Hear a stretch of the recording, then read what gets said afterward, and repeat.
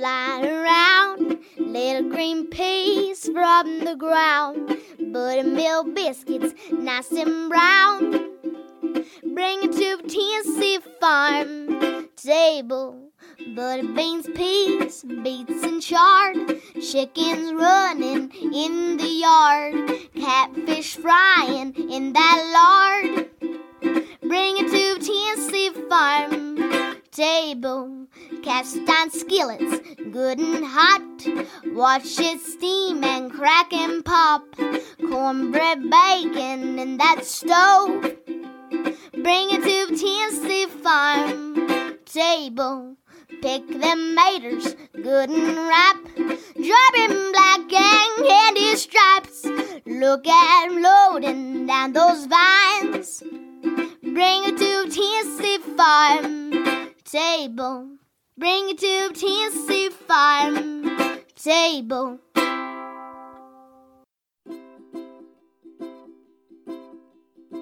Welcome to the Tennessee Farm Table podcast and broadcast, a show that is dedicated to the people of the state of Tennessee who produce, prepare, and preserve food and agriculture, often with that Mountain South Appalachian flair. And on occasion, I just might have a guest from our neighbors from surrounding states here in the Southeast. This is your hostess and producer, Amy Campbell. The theme song that you just heard was sung and produced by East Tennessee's own Emmy Sunshine. She's from Madisonville, Tennessee. And today we are welcoming spring by setting the table with two seasonal goodies that arrive at the beginning of spring in Tennessee: maple syrup and asparagus. We visit with maker of small batch maple syrup, Clint Smith of the Riverdale community, and Clint shares with us how he makes this small batch maple syrup. And he's also a talented welder and furniture maker. And we also have a contributor to the Tennessee Farm Table, author, editor, and gardener Kelly Smith Trimble. And today Kelly features one of those first fruits of the spring season, asparagus.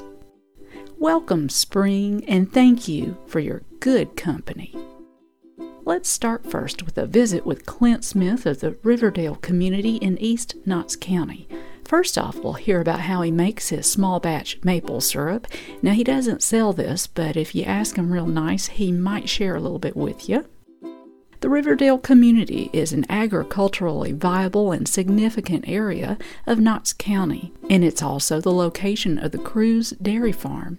And we actually made this recording in Sherry Cruz's kitchen in her white barn.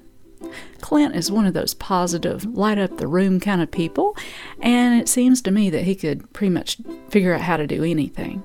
And let's join him now.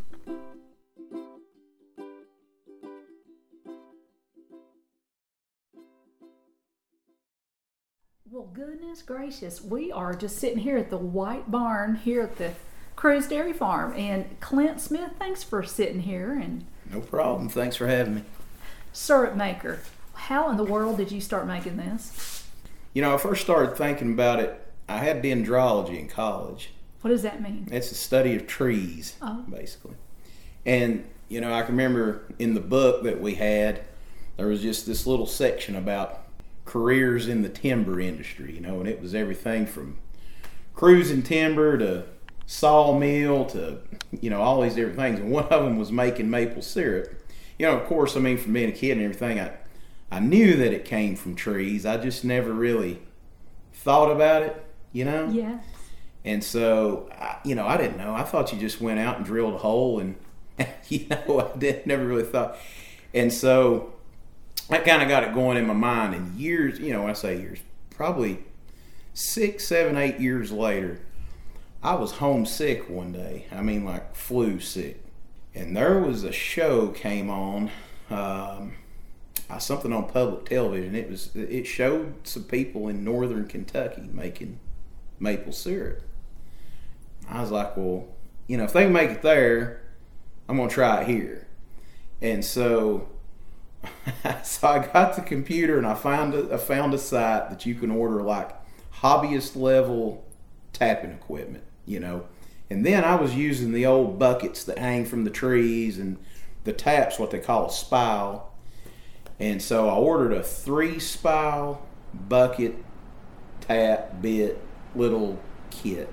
And I'm laying there sick. My wife comes home from work, and the first thing I'm out, I'm like, order this, please. And she's like, what's wrong with you? Is that the fever getting to you or what? And I said, no, I didn't. So she's like, all right, So she orders it, and it comes in, and that was in like February, which is February 1st to March, depending on our weather pattern. That's the time. I mean, that's right at time. And so I get all excited, and I get better, and I get out, and I tap these trees, and I probably didn't get a thimble full of sap. Oh, mercy. Man, I was heartbroken. Oh. And I said, well, I've misidentified, and I knew I hadn't misidentified the tree. I was just like, well, you know what, I've got the only 3 dry maple trees. So, and since then I learned the weather just wasn't right, because the next year those same trees put out gallons. Just in that amount of time I studied and learned, it's all about weather. And so when I made that first batch, and it just watching that transformation and the smell and everything, man, it's like, I don't know, it's like anytime anybody introduces you to something else neat and you do it for the first time pseudo successfully, and right then you're like, I'm going to be into that. That's and I knew right then that was going to be something that I wanted to just learn more about and keep going. And it's a long-winded answer, but that's kind of it. It's a good one.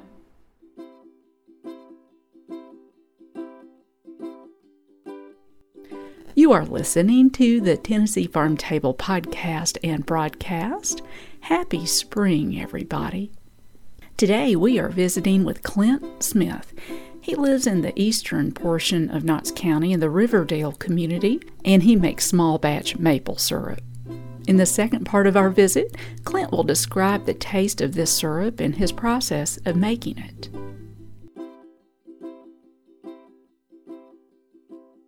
So how do you describe how your syrup tastes? It's got a very caramel, almost a buttery flavor to it. Mm-hmm. I think maybe it's because of a slower process. Like I say, it's kind of buttery to me at the end. Yeah. It tastes, it's when I'm making it, especially when I move inside, when I do my true, what I call a finish boil, which is I'm taking it down to finished product. When I've taken that 50 gallons down to a stovetop pot, it smells like walking in an old candy store in the house. You know what I'm saying? Yes. Almost like you walk in old fudge shop. Yeah, it's just got that, and that, I taste that smell because I've been around it so much. And I do it on a wood-fired boiler until I move inside that I built. And and it may just be in my mind, but I don't think so, I can taste some of that oak smoke a little bit in it too, and I've been around it for hours and hours and hours. So, I would say kind of a caramel, oaky. What did you think? Before I go too deep into it, and there are probably people listening to this got more experience at it than me, somebody that grew up north or something. I've kind of self-taught and self-studied, but I have talked to a lot of people with a lot of experience in it, either in forums on the internet or, I was lucky enough to spend a couple hours with a guy up in Vermont, a couple people twice, 2 different trips to Vermont that, it's like talking to an expert in anything. Yeah. They taught me more in the amount of time you and I will sit here and speak than it took me a couple of years, Like you asked, I'm telling you my method. Uh-huh. Okay, so this is not the method, this is my method. First step's identifying your trees, I went into all that. Then there's tapping the trees. I don't use the old hanging bucket style anymore. I use what they call a tube tap. Puts a smaller hole in the tree, and I can carry more of those tubes and those little taps and things with me in the woods on one run, and it just eliminates my trips back and forth to the truck, and things like that. Oh, yeah. So it's been more productive that way. And so I use food grade buckets or jugs, and when those are full, when the weather's right. So when I keep referring to the weather, we've got to have nights well below freezing and days well above. And that's typically what we get this time of year. Used to a lot. Now it's almost rare. That don't mean if it turned off to 30 tonight, we're just going to have a big sap run. It's got to get the internal temperature of the tree at the threat of freezing. They push all the sap down to their roots below ground as a defense mechanism so the tree doesn't freeze and bust. Oh. And then it'll come up when it heats up back during the day, back down at night. When you hear people talk about the sap flow, that's what it is. Wow. And then you're trying to tap into that vascular system, if you will, of the tree to get that out. And so I'll tap, and then I'll try to collect daily or every other day. I've got a couple of refrigerators in my shop that I completely gutted that I can stack my 5-gallon buckets in. When those refrigerators get full, that's when I'll have a boil down. Okay. And so I collect it all. Like I say, I built a wood-fired boiler that I use, and it's just much more efficient than when I was using like a turkey fryer setup or something. The surface area of my pans, the fire, it's cheaper, And so I'll do one of two things at that point. I will either take all that, which typically I'm full of what I can hold at about the 40-gallon mark. So I'll just use this last time I did a run. I took that 40 down to a 3-gallon concentrate. All right? Mm-hmm. Then I will take that concentrate, even the next day sometimes, or the next day. It's pretty sterile solution at that point. It's been boiling for 9 or 10 hours, and then I put it back in a sanitized bucket. You're good. Plus, it's refrigerated. I might do a couple series of those and then blend those concentrations and do what I call a finish run. Or I will take that and I'll then go to a smaller kettle over propane. And when I get that down to where I can fit it on a stovetop pot, or even sometimes before then, that's when you can mess up all those months and weeks of work. You really can't mess up the front end, because all you're doing is taking that whatever percentage of water you don't want in it away. You're just doing a reduction. You're literally sitting there watching water boil until it kind of turns brown, then gets more brown. But right there at the end, when it makes that transition of being more sugar than it is water, then that's when you can scorch it and mess the whole deal up. So that's when I moved to the stovetop in the house. I've got my candy thermometers. I've got everything going, because there's a certain temperature that you want to take it to, and it's done. Oh. So you'll sit there and watch that pot boil at 212 for an entire day, and then all of a sudden you'll hit 213, and your sugar content is exceeded water content. And that's when you got to really be on your toes, because it can all... Is that when the phone rings? I've had it happen. What's that? Is that when the phone rings? That's when the phone rings. That's when... the diaper needs a change. Oh, buddy. You have a big boil over or something. So that's pretty much what I do. And then at that point, I'll sterilize my quart masons or pint masons, or even like these little bottles I ordered. I'll boil all them in water like you would if you were going to can something. Yeah. And then I'll put it in them at, I try to be over 180 degrees, and then they'll seal. The lids, you can hear them popping and clicking, and then they're pretty well, storable for a couple years. I mean, I've heard of people. That's my method, and then all these people that have let me tap are friends of mine, or people that trade or whatever. That's when I put them in these little bottles, and had a stamp place in town make me a little stamp. And it's so cute. So it's that's long-winded, but that's my method of making it. Oh, I smell the bourbon. But I'm telling you, there is zero bourbon poured in that. That's what it has extracted back out of that wood. Ooh, that is delicious. It's killer, isn't it? That's my favorite. I love when people try that for the first time, because they're always like, And I'm telling you, you can't just pour bourbon in that and make that do that. You've got to go through that oak. And I've found that out. That's unbelievably good. That's killer, isn't it? Dang. That's what your X bottle is the Are you kidding? is the bourbon aged one. Then, That's so nice. and there's some regular. Gosh, you're just being so generous. I appreciate it so much. Well, it's kind of my thing. I mean, I like to talk about it. It is. It's my thing. You know, it's so. Got to give Sherry her bottle for the year. Colleen, you know, they let me tap some of their stuff, so we'll eat it all. Heck, we'll make some waffle here in a minute. You are listening to the Tennessee Farm Table podcast and broadcast. We've been visiting with Clint Smith, and he makes small batch maple syrup.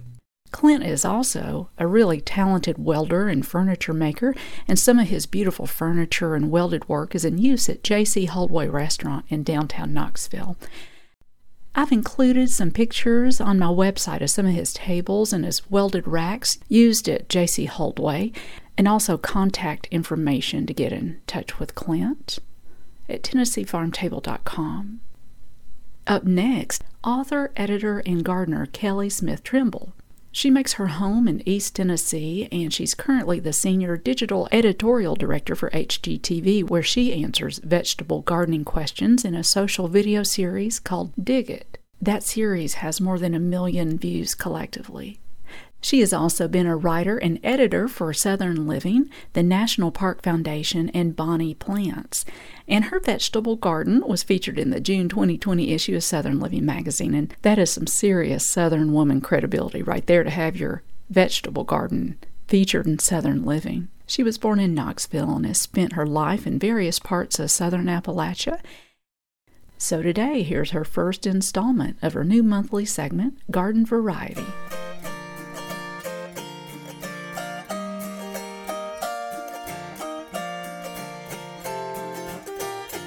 Is there another vegetable that signifies spring as much as asparagus? Peas, perhaps, but they must be sown anew every year, while perennial asparagus, once planted, chooses annually when exactly it will shoot up from the ground to herald spring is here. I, for one, can't wait for those first shoots to arrive. Since I cut back the plants late last fall, my asparagus patch sits bare outside the window of my garden shed, which has also become my home office over the past year. The only color dotting the ground comes from the myriad toys my dog Rufus has dropped there. A red plush toy in the shape of a beet, complete with googly eyes, a little lamb, and a real elk antler he's been gnawing on for 3 years now. Elk are hardy animals. Asparagus is a tough creature too. It can produce in the same spot for up to 20 years. It doesn't appreciate competition, so plant it in a dedicated bed or the corner of a larger bed and keep it well weeded. Though it can be planted from seed, most gardeners opt for first or second year crowns, which are established root systems. Dig a trench and make a mound that runs down the center. Plant each crown so that its center lies on that mound and the roots fall into the sides of the trench. This prevents rot. Growing from crowns helps you get a harvest sooner, as you shouldn't harvest from plants until their 3rd year or so. Harvest earlier than 3 years and you'll be limiting your patch's potential. Though by the time you do get to harvest, you'll want to pick every spear. It's best to leave some to grow. When you let asparagus be, each spear stretches into a tall and feathery fern-like form, unrecognizable to those not in the know. Female plants will carry bright red seeds, though some gardeners opt to grow hybrids bred to produce only male plants, avoiding seed production and the energy it steals away from the roots. These all-male varieties were developed at Rutgers University and carry the word Jersey in their name. I opted for the multi-gendered Martha Washington heirloom variety for my bed instead. I like the red berries and don't mind a slightly diminished spear production. In her work, My Garden Book, the writer Jamaica Kincaid describes the wonder of seeing asparagus spears pop out of the soil. Satisfaction was seeing the tips of the asparagus poke through the earth, she wrote. coming all the way up, wonderfully whole, real, and without blemish, just the way they should be, really, from the trenches in which I placed their roots. Indeed, I can think of no other plant that pokes up through the soil quite like asparagus. Hostas maybe, and come to think of it, I've heard that hosta shoots can be eaten and taste quite like asparagus, though I've never tried them myself. Asparagus is said to contain the elusive fifth flavor, recently added to round out sweet, sour, salty, and bitter. Say it with me, umami. To get the best umami, eat your asparagus straight from the garden. Do not pass go. Use a sharp knife to cut asparagus spears near the soil when they're about 6 to 8 inches long. Asparagus from the store is often woody at the end, but garden fresh asparagus cut at the right time won't be. If you do harvest spears a little overgrown, you can snap off the woodier ends. Speaking of woods, way before modern foragers trekked through overgrown urban lots looking for edible plants to post on Instagram, writer and Back to the Lander Yule Gibbons made this plant famous in his 1962 book, Stalking the Wild Asparagus. Asparagus was his first foray into foraging at 12 years old. I suppose this wild vegetable is really no better than the cultivated kind, he admitted, but because of the memories it evokes, it always tastes better to me. It is exactly the same species as the cultivated varieties. Birds long ago scattered the seeds from domestic plants, and now all over the eastern states and in irrigated sections of the west, wild asparagus grows in fence corners and hedgerows. Have asparagus will travel. In a different way, asparagus has traveled with Appalachian author Barbara Kingsolver throughout her life.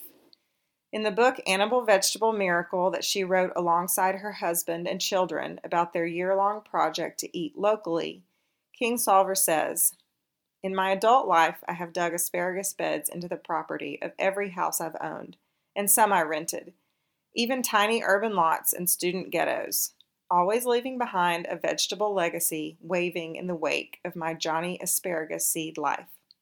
I suppose in those unsettled years, I was aspiring to a stability I couldn't yet purchase."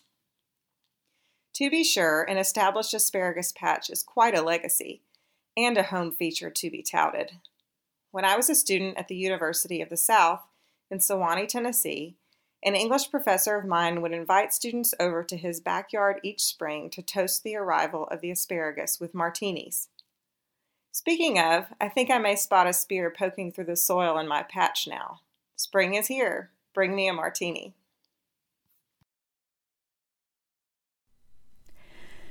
And you have just heard from Kelly Smith Trimble, contributor to the Tennessee Farm Table podcast and broadcast. Her website, kellysmithtrimble.com, and she spells that last name Trimble. And I've also placed links to her and her website and how to get in touch with her, along with all of my guests and podcast notes and the podcast of this show and pictures of them and all that stuff at TennesseeFarmTable.com. This is Johnny with Crooked Road Farm, and you're listening to the Tennessee Farm Table.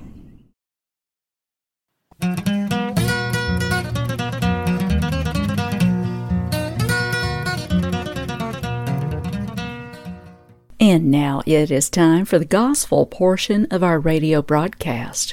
We like to call this our daily bread. And I just love to be able to play this bluegrass song in the early time of spring. Recorded in 1980, live at Merle Fest, here is Ralph Stanley and the Clinch Mountain Boys with Robin Built a Nest on Daddy's Grave on the Tennessee Farm Table. And now I'd like to do you a gospel song, and Jack and James and Dewey and everybody will join in on this. It's called Robin Built a Nest on Daddy's Grave.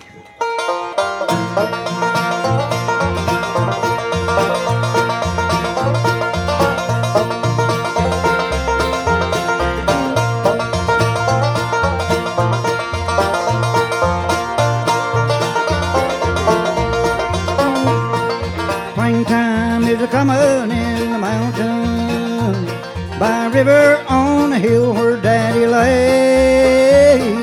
All is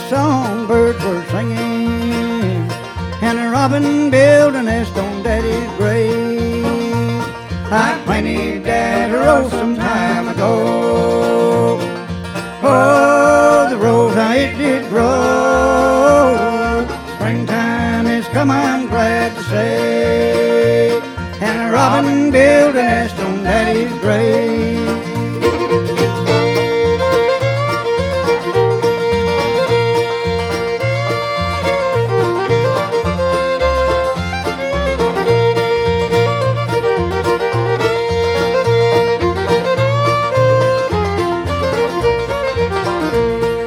Oh, the rose that bloomed so red and shed its beauty o'er Dad's bed. Then a robin came one day, and there she built a nest on Daddy's grave.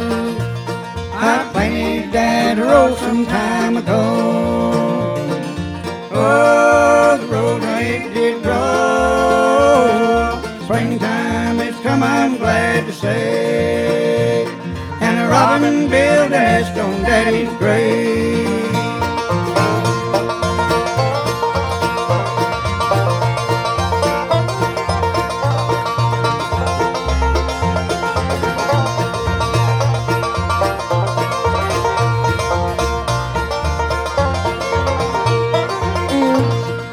Oh, the rose, how it bloomed. I believe the Lord is coming soon. That's what the rose it seemed to say. And a robin built a nest on Daddy's grave. I planted Dad a rose some time ago. Oh, the rose, how it did grow. Springtime has come, I'm glad to say, and a robin built a nest on Daddy's grave. And a robin built a nest on Daddy's grave.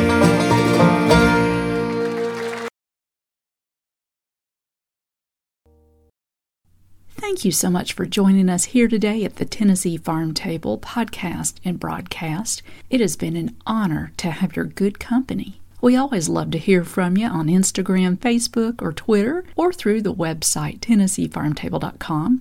I'd sure love to hear from you and swap some recipes and stories. Big thanks to Emmy Sunshine of Madisonville, Tennessee for the musical arrangement and singing and recording of our theme song. For updated appearances, schedule, news, and her new recording, connect with Emmy Sunshine at theemmysunshine.com. We hope you have a good week and keep on digging. This has been a Campbell Creative Incorporated production.